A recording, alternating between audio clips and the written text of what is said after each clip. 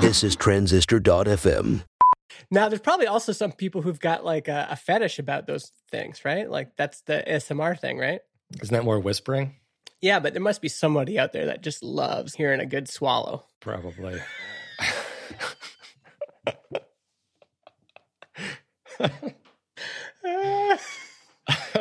Okay, let's see if I can get See if you can get your composition. get through this. All right. Hey everyone, welcome to Build Your SaaS. This is the behind.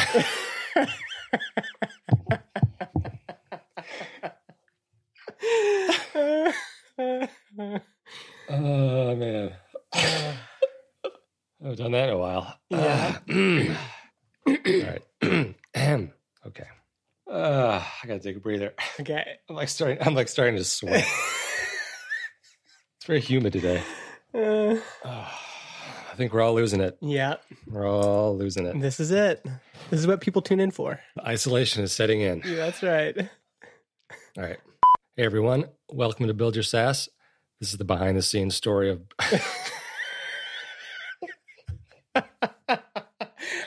How come that part triggers you? You just I don't know. That's just when you start thinking about it. Yeah. You're like able to stay focused, and then your focus only lasts until then. I know.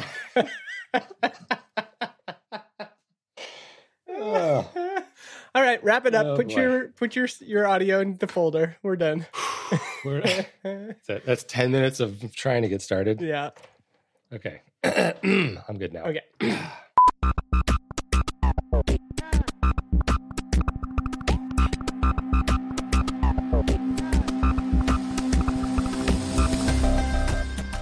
Hey everyone, welcome to Build Your SaaS. This is the behind the scenes story of building a web app in 2020. I'm John Buda, a software engineer. Oh, we did it. All right. And I'm Justin Jackson. I do product and marketing. Follow along as we build Transistor.fm.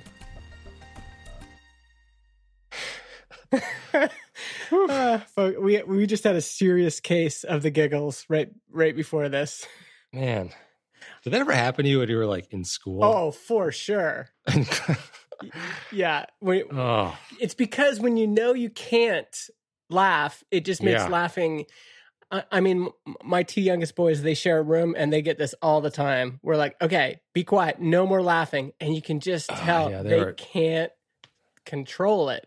Certain classmates would just set each other off. But there's also something so great about that feeling of just getting into one of those cycles of you can't get out of the laughter. Right. I think there's also part of us subconsciously that doesn't want to, you know? That's why they have laugh therapy. Is that the thing? Oh yeah. Uh-huh. So people just get in groups and start laughing. Really?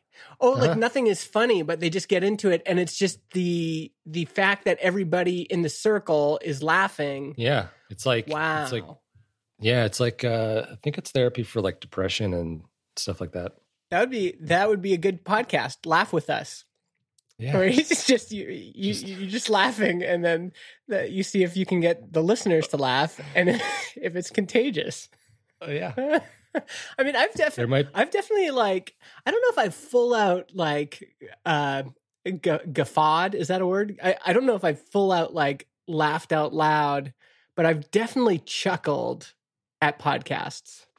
Mm-hmm. And it's even worse if you're on an airplane or something where you can't, but then you have to contain it. You know, it almost gets worse then. Just look around and see if anyone's looking at you. Yeah. Funny. Well, the plan was for us to have a quick episode this Yeah, we just wasted 10 minutes trying to start it. Yeah, we were just laughing like a couple school kids, but felt good. I'm glad. Yeah, I'm glad we were able to get some of that out. We need those cathartic moments. What I wanted to talk to you about quickly is this idea of competition, and especially. I know we've talked about this before, but this idea of in software and in tech, often in tech, you'll hear from somebody that says, oh, this person just stole my idea. Now, actually, before we get too much further, have you ever had that feeling of that someone had stolen your idea? I don't think so, no. Okay. But there certainly have been times in the past, 10, 15 years where similar things will come out almost at the same time. Yeah. Yes. And I think there's this one competitor that launched after us that copied our pricing model almost exactly, including the idea of having multiple podcasts for one price, which was something I think maybe we weren't the first. That's the thing. This is what you tell yourself. Right. But that's the thing. Maybe we weren't the first, but we didn't model that after anyone. Mm-hmm. We didn't model that after anyone. Also, this competitor launched after us. They chose the exact pricing model, including like the per account download limits that we'd talked about publicly on this podcast and figured out. Even we have kind of used some of this language. Also, we had somebody message me directly in the back channel saying they had talked to another competitor who had said, oh, those guys at Transistor just copy everything we do. Oh, yeah, I remember that. And we had never actually used their system. I've literally never logged into it. Yeah, never logged into it, never seen it. And I don't know if this person knows, but like most of the patterns, not most, but a lot of the patterns that we implemented in our system were patterns you'd built before in the podcast system you built the first time. Yeah. So not the podcast system, the podcast web app that you'd built the first time. Right. And so it was kind of funny, like, okay, but there's no way we stole those patterns from that person because we've never logged in. We've, most of these patterns are just extensions of what John has already built before. Yeah, that was my familiarity with the domain itself of podcasting, and I just kind of did what I knew. Mm-hmm. So I think this gets talked about a lot. And one reason this came up for me again is Justin Mitchell, who's in Mega Maker, had this crazy thing happen to him where he posted in our Slack, he said, I think somebody's ripping me off because he had just released this Chrome extension. And then Al, OW on Twitter, who's quite popular, a lot of people follow him, had launched almost the identical thing. And as Justin is going through, like he could see Al's source code and he's going through the source code, he's like, man, the naming conventions are almost identical. What else? So the code is very similar. The SVG file we are used for our settings icon is the exact same SVG. There's all of these like crazy comparisons. Some of the copy writing was the same. But as he investigated this more and more, he realized, because Owen, AW, had good documentation on his side, and it turns out they just had the same idea at the same time and just implemented it very similarly. They probably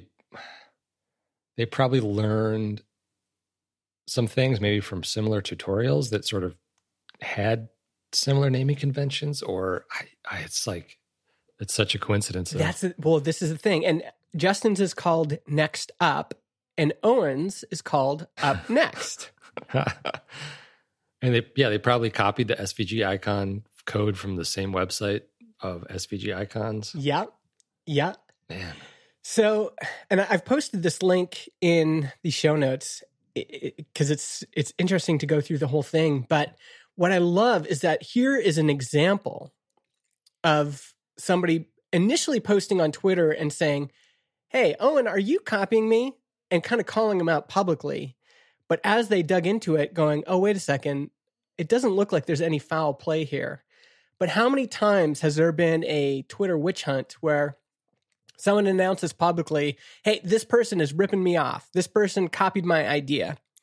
And everybody immediately assumes, well, that, this comedian stole my joke. That's another common one. And I think some of this discussion, it assumes, what do they call this? There's actually a name for this. Oh, the heroic theory of invention and discovery. So this is the hypothesis that authors of inventions and scientific discoveries are unique, heroic individuals. I'm reading from the Wikipedia page.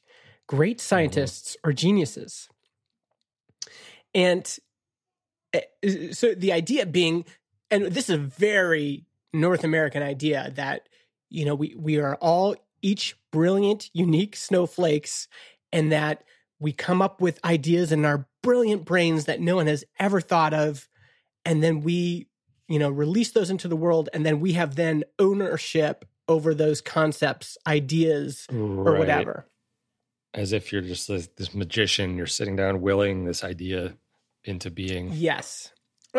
Maybe not, maybe magician, like a god, really, is you're willing this thing into existence that has never existed before. But it's, that seems a bit unlikely. Well, a bit unlikely, but it's odd in tech how much this comes up. Like how much I see folks saying somebody ripped off my idea, and even seeing it in myself, how sometimes, you know, when that competitor came out, I was like, those dirty rats, you know, they stole our idea. And I thought it would be interesting for us to dig into that a little bit. Like even that, like me using that kind of language, like those dirty son of a gun, like, and thinking, you know what, like there's a flip side to this, which is kind of stoic, I guess, which is it's not that impressive of an idea.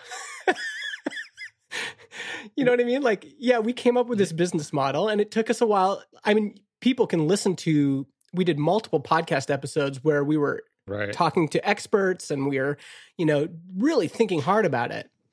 Yeah, we initially launched our early access stuff with something entirely different. Mm-hmm.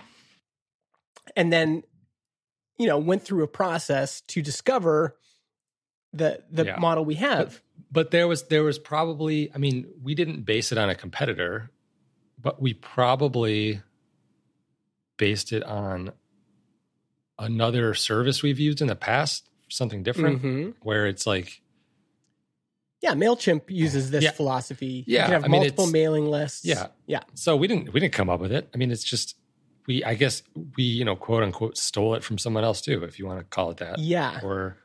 But nobody has ownership over that idea. Yeah. I think that's one of the things that has made the internet so great is that, well, not just the internet, but the fact that you can't really have ownership over an idea necessarily. You can have ownership over the result of that idea, which is probably the intellectual property, which is the code and the assets and logos and artwork and stuff like that. But the actual idea, I don't think you can really copyright that. Yes. Yeah. There's so much to unpack here. There's many parts of our society that are built around this concept of idea ownership, patents, copyright, etc. Right? So there's this ideal has been implemented. You know, somebody comes up with a concept, a plan, and they can draw it on a piece of paper and take it to a patent office and then say, I own this. And then we've extended it to things like, I own this UI pattern. This UI pattern of a one-click checkout, I own that. My name is Jeff Bezos, and I own that. Right. And on the other hand, as you've just noted, this is antithetical to the idea of the internet, which is, no. We build on what's come before. We remix what's already happened. We take this UI pattern and we all apply it, and then the web gets better. Mm-hmm. If we hadn't done this, if there hadn't been this sharing of ideas and patterns and source code, you keep going here, then we wouldn't be where we're at now. If Xerox had said, the idea for, the GUI with a mouse and icons was only theirs, and they weren't going to share that with anybody, well, we would have, nothing, the Mac wouldn't exist, Windows wouldn't exist, iOS wouldn't exist.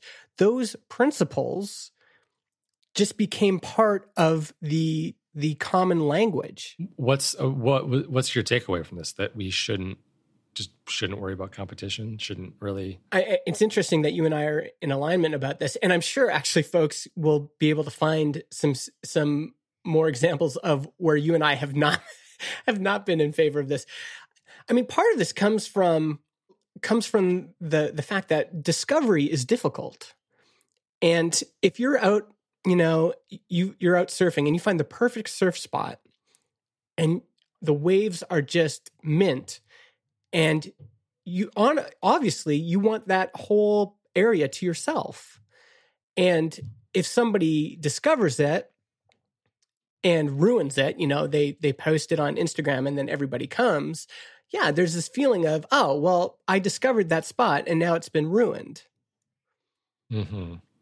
And I can identify with that. The internet and technology is a little bit different. Also, because there's not just one surf spot. There's no ideas and the sharing of ideas and putting ideas into the common language, like Lean Startup. Eric Ries wrote that book, but eventually the ideas in that book will become so a part of the common language that to the point where it just becomes common ownership. It's not, you can only hold on to new ideas for so long and say, this is mine and mine alone. Eventually, right, you have to share. If for no other reason, then there's no way that you came to that idea without building on tons of other things in the common language and experience that you're not referencing every single time you talk about that idea. I think it's good to expose, yes, we all feel this way. Like when someone takes something and deliberately rips it off, there is this feeling of, well, shit, that was, that took me a long time to develop that or to figure that out. But on the other hand, I think we almost have to take ourselves down a few notches and go, ideas are ideas.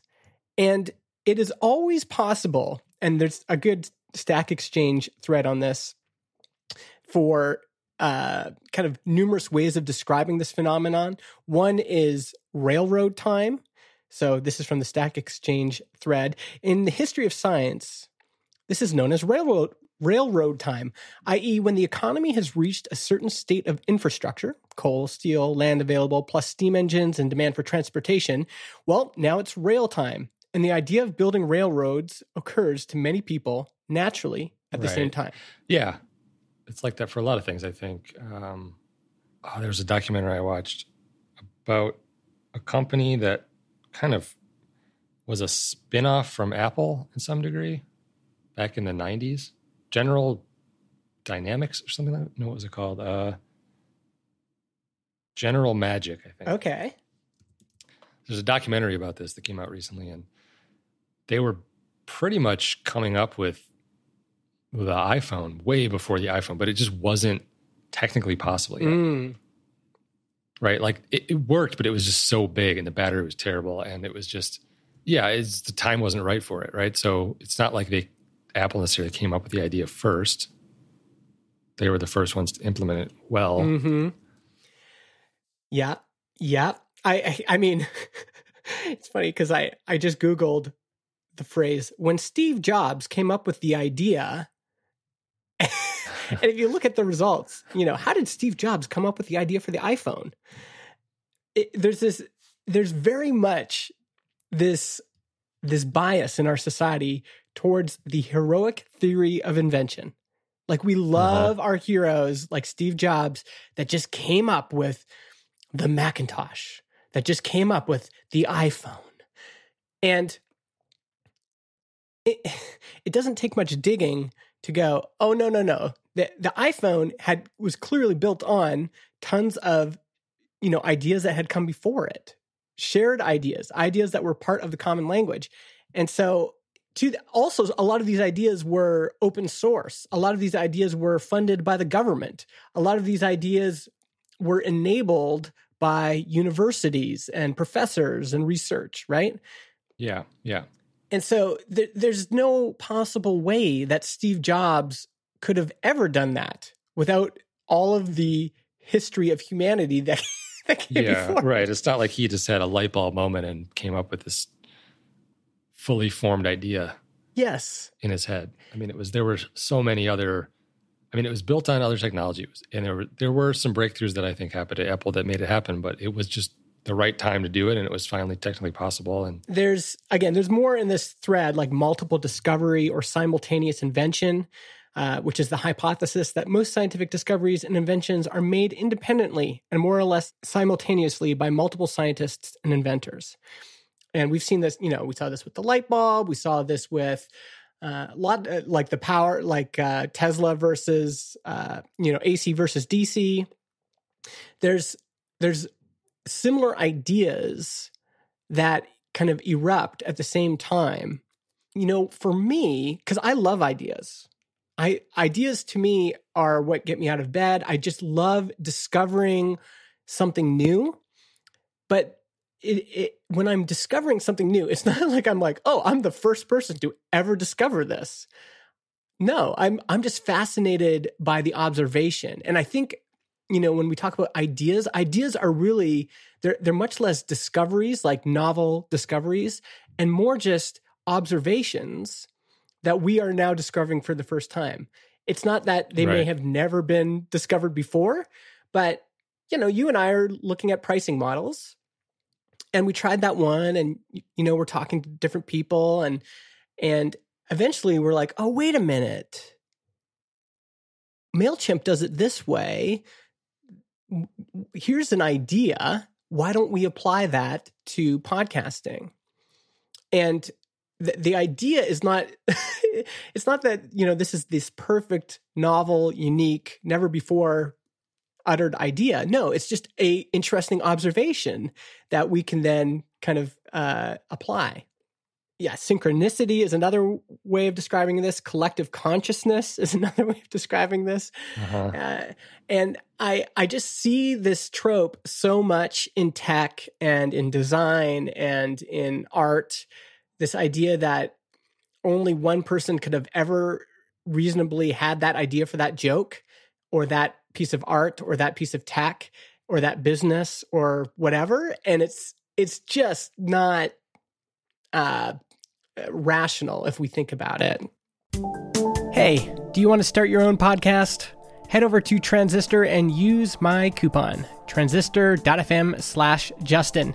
You'll get 15% off your first year of podcast hosting. Right. Now, clearly there's things that are direct ripoffs. Oh yeah, I mean, there's obvious plagiarism. There are obvious direct ripoffs. There are just straight up copies. There's the nonsense that Amazon has been doing, which is like using competitor data to figure out which products to knock off, and make themselves, which is just sketchy. Like, I don't know if that's illegal, but it's like kind of a dick move. Yes. Yeah, and maybe part of this has to do with power, right? Right. Folks with power can observe good ideas, and they've got the leverage to execute on them at a very high level, and that strikes folks as unfair, and it probably is. Although in that case, I would say let's deal with the underlying issue there, which is power and too much leverage. As opposed to let's try to control who gets ownership of ideas more. Because if we try to implement this system, the big companies are going to win every time because invariably it's just about lawyers. Right. And economies of scale, and it's just they don't need branding, to necessarily make marketing as much budgets, all this stuff. And like, folks, if we're all using the same mapping library, and this is true in podcasting, lots of folks use the same like map plugin or what is that mapping thing we use to show geographic area? That's just a Google chart. Yeah. So lots of folks use that. And we don't have the right of complaining.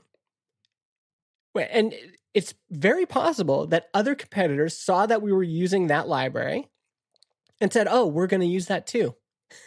Yeah, I mean, I have 100% for sure seen some sort of JavaScript library or something somewhere that I liked and just looked at the source code and said, oh, I'd like to use this too. It's open source. There's nothing stopping me from using it. Exactly.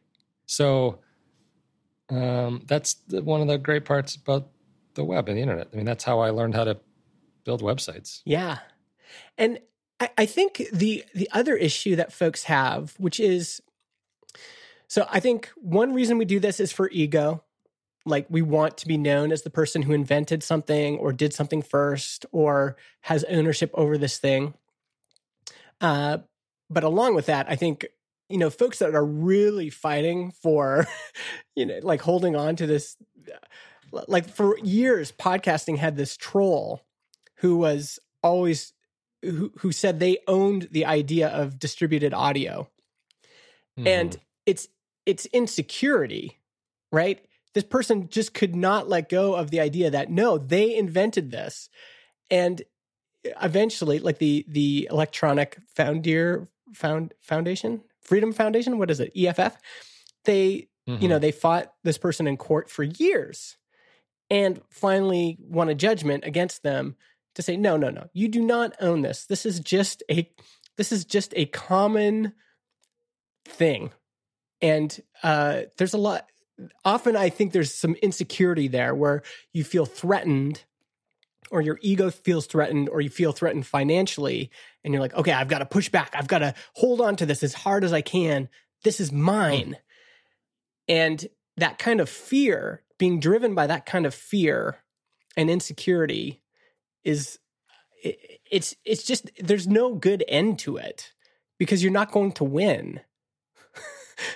Like if you if you there's no winner in that situation. Well, even if you had truly figured out an amazing idea all on your own, independent of all the years of human history and learning before you, like you got struck by a lightning bolt and just came up with something that had never ever been conceptualized before, or the building blocks up to that point had never been built.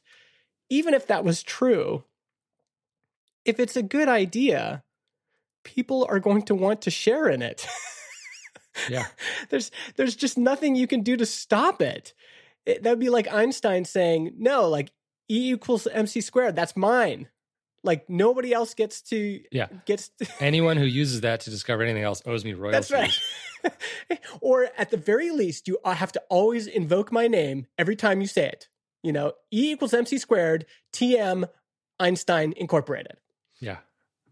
Einstein's E equals MC squared. Yeah. You're going to lose. Even if we as a society decided to say this is something that we think should be a new law. Like, okay, you're right. You know what? Every novel idea you have is yours completely on your own. It would be so difficult in our world unless we became an authoritarian state to impose that, right?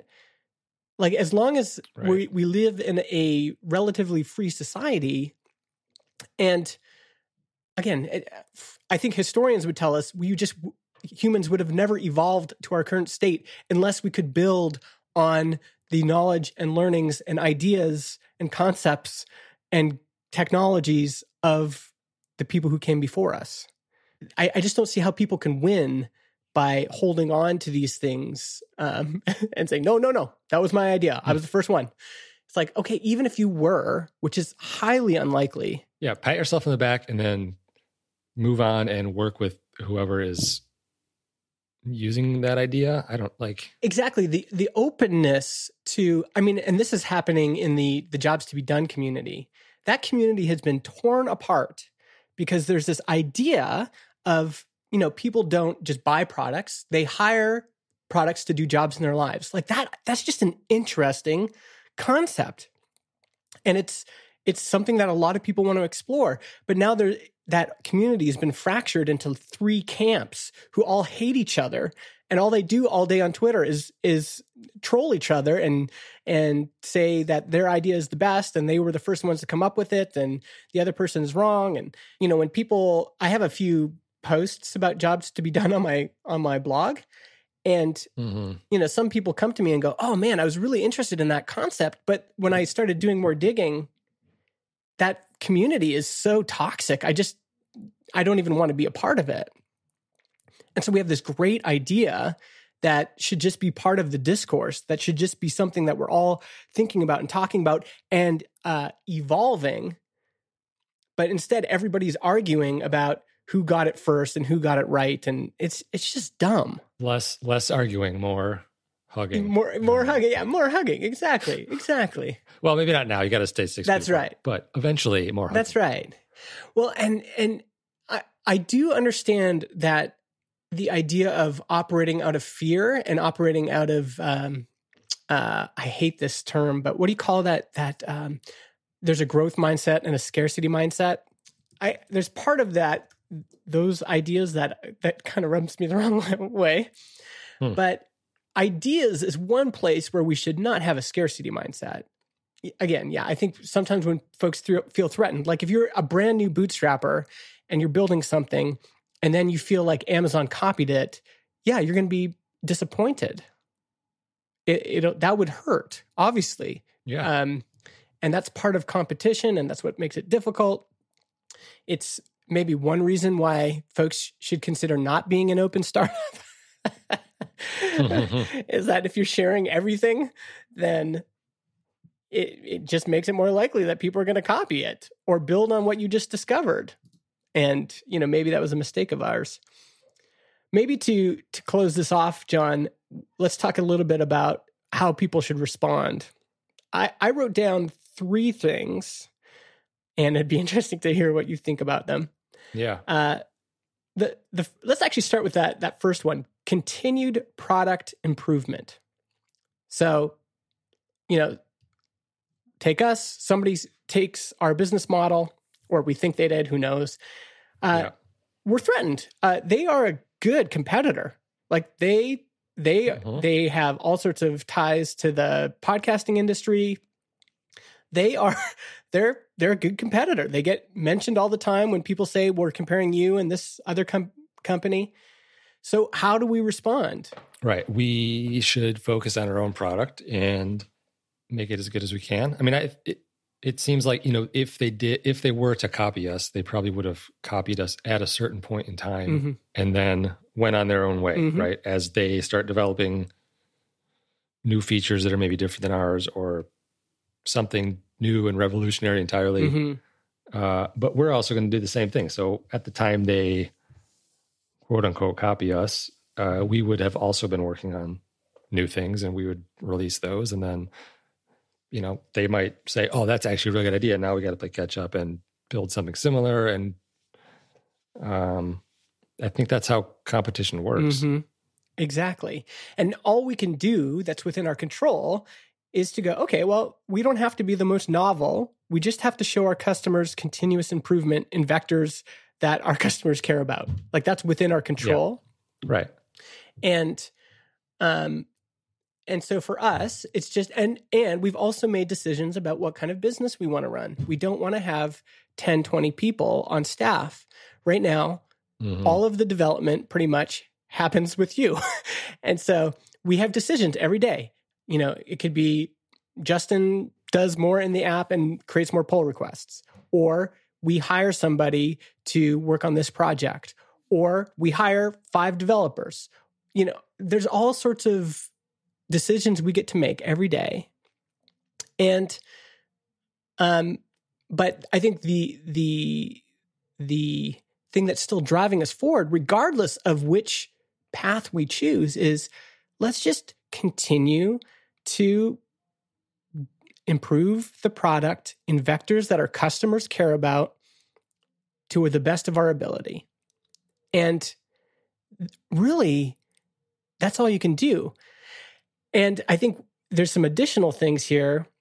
One point I didn't write, which I'll write for the show notes, is just focus on lasting the longest. So you have a competitor that copies you.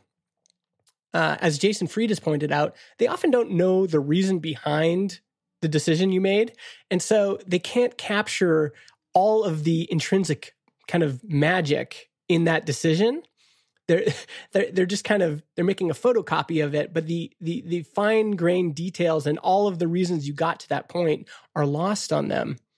And so just let them do it, and you just focus on improving the product and lasting as long as you can.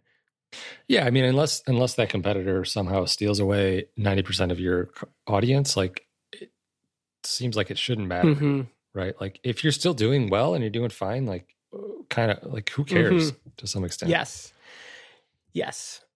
Now, I'm not saying competition doesn't matter. I think it does matter. There is a limited pie in podcasting, right? Like, even if 100,000 new shows got added last month, there's only 100,000 shows that got that got started last month. Yeah. So who got those shows? And if 90,000 went to Anchor, well, I guess I got to decide, do we want those customers, et cetera. But and then there's 10,000 left that we're all fighting over with our, like, this is a battle. It is competition. There's not an unlimited supply of customers. Right. So what else can you do? Well, you can last longer.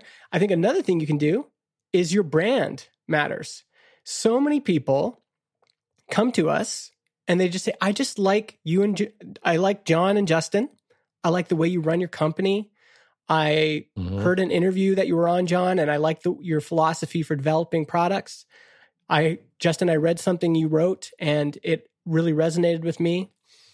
I like the way that Transistor portrays itself. Yeah, if they have some sort of connection to that, to us or to someone else they know that used it or the brand itself, that's a huge benefit. And if you think about this, like, our brand, our audience is something that's really hard for people to copy. If someone, one, because a lot of our brand and our connection to our audience is, you and I forming direct connections with people.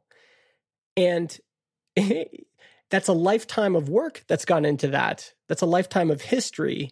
That's, John growing up in a suburb of Detroit and then moving to Chicago and then meeting all these people. And, like, there's so much in our experience and our connections, and that. Yeah. And you missed about 10 years in there too. So there's a lot more than that.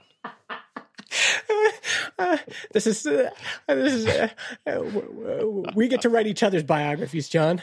Yeah, right. John Buddha by Justin Jackson. Yeah, he grew up in a suburb of Detroit, moved to Chicago, met a bunch of people, and then he met me, and that's where things really.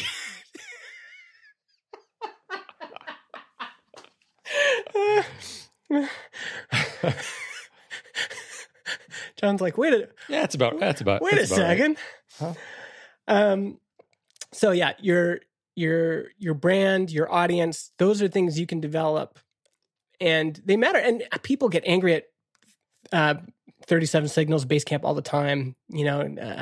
People get upset at, for example, here's a good example. Jason Fried was showing me something in this thing he's working on, and I was like, he had a label, and I'm like, Jason, people are going to mention that. Like, there's going to be a lot of cynical response to that decision.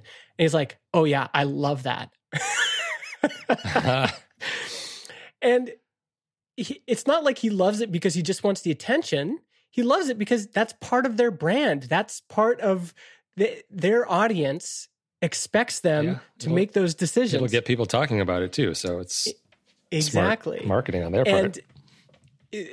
And there's a whole other rationale aside from attention seeking that went into that decision. I don't think it's just attention seeking. I think there is thought behind it. And it's very difficult for other people to copy that. Like this, especially this one thing I'm thinking of, like if anybody copies it, folks will know it is just a direct ripoff of them. So yeah, your branding, your audience. And then the other thing I thought of, the fourth kind of way to compete, your best hedge against the competition is customer service. How well do you take care of people? How responsive are you? Uh-huh. So they can copy your UI patterns forever. But if you're just more responsive, if you answer people's questions better, if you are friendly, if you are empathetic, if you go the extra mile, that can engender a lot of support. And, we have customers that really want some features that some of our competitors have, but they're sticking with us because we've just gone above and beyond trying to give them the best service possible. Again, like people can copy your UI, they can copy your marketing copy, they can do all these other things, but they can't be you at 9 p.m. on a Friday night still answering some customer support requests. That you get to decide every single time somebody asks that same question that you've had to answer so many times before, but you can still put a smile on your face and say, you know what? No, I'm gonna answer this the right way. Or like in our case, we've hired Helen to help us with that. And those are decisions you get to make. Is there any other responses you can think of, or not really? I mean, the only one that actually comes to mind, and it's not necessarily something we've done, but it's maybe like actually reach out to competition and start a friendly dialogue with them. Like there's no reason that we have to be like enemies with our competitors, right? And not the saying we are, but we haven't necessarily reached out to like these other podcast hosting platforms and introduced ourselves. Yeah. Yeah, that's an interesting one because I think especially me, like the folks at, I think we can mention it, like the folks at Buzzsprout have been really nice to us. Yeah. But I haven't really reciprocated it. And I think part of it is because I don't know, that there is something weird about that one to me. I don't know. I'm going to have to think about that because on one hand, yeah, like we don't have to be enemy. Maybe we do. I don't know. I think let's leave it there, but let's keep it open for our readers, our listeners to respond to this.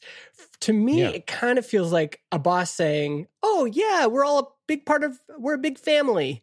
And there's always part of that line that made me feel like, well, no, we're not, right? We're not a family. And with competitors, it just feels a little bit disingenuous for me to go, well, like, okay, here's a good example. This guy interviewed me and he was doing it on behalf of an application that was starting in the podcasting space, but wasn't podcast hosting. And so I did this big interview. I was really open and vulnerable and shared a lot of the decisions we made and why we made those decisions. And then 6 months later, he said, "Oh, hey, that episode that we recorded is out now. But by the way, I should tell you," and he asked me to share it. And then he's like, "By the way, I should tell you that we've pivoted and now we're in podcast hosting and analytics." I was like, "I hope you don't mind." They just stole all of your everything from your brain. All my insights, yeah. And so, in that situation, I was like, "Well, yeah, I very much do mind." It's not like I wasn't mad at him for starting a competitor because that's just freedom. Like, yes, you can start if there's a Taco Bell and you want to compete and they're doing great business, you can start another taco restaurant next to them and try to grab a piece of that pie. I understand that. But I was friendly to this person before, and I basically said, "Yeah, I'm not going to be friendly anymore. we're no longer friendly." And you're on the blacklist. And it's fine. It's not like I despise this person. I don't want to see this person like anything bad happen to them. I was just like, okay, well now it's changed, right? Like now we really can't be friends. That's just the way it is. And so it'll be interesting to hear what the listeners think. Totally.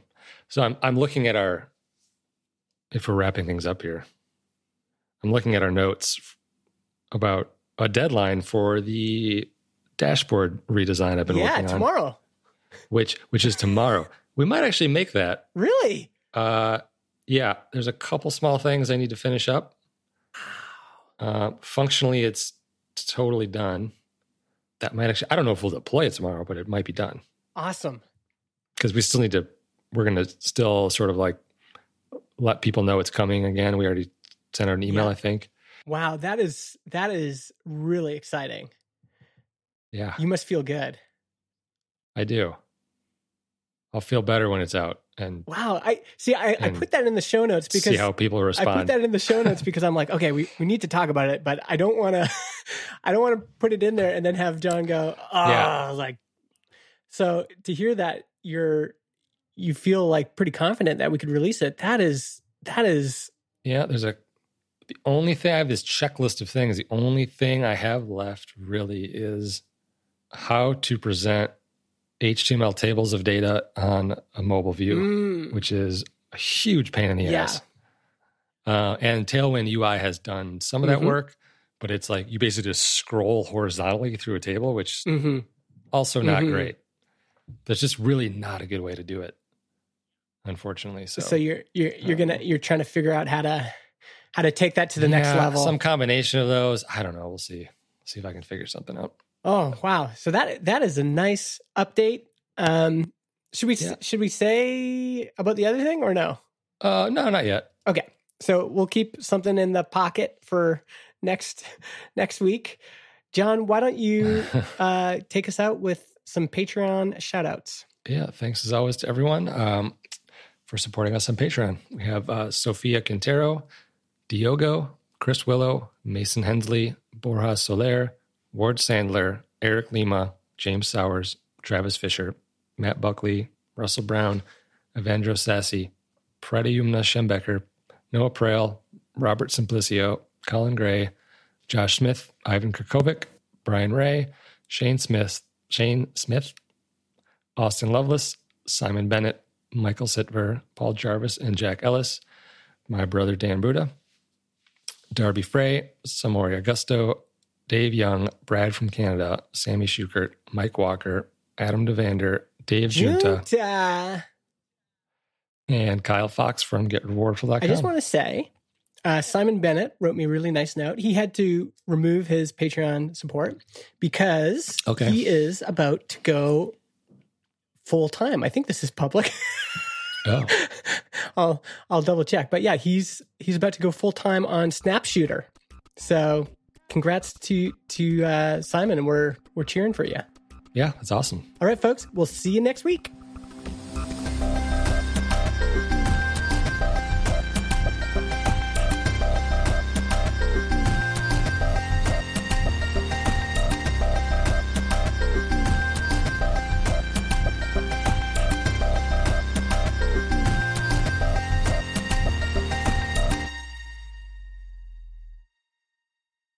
Podcast hosting is provided by Transistor.fm.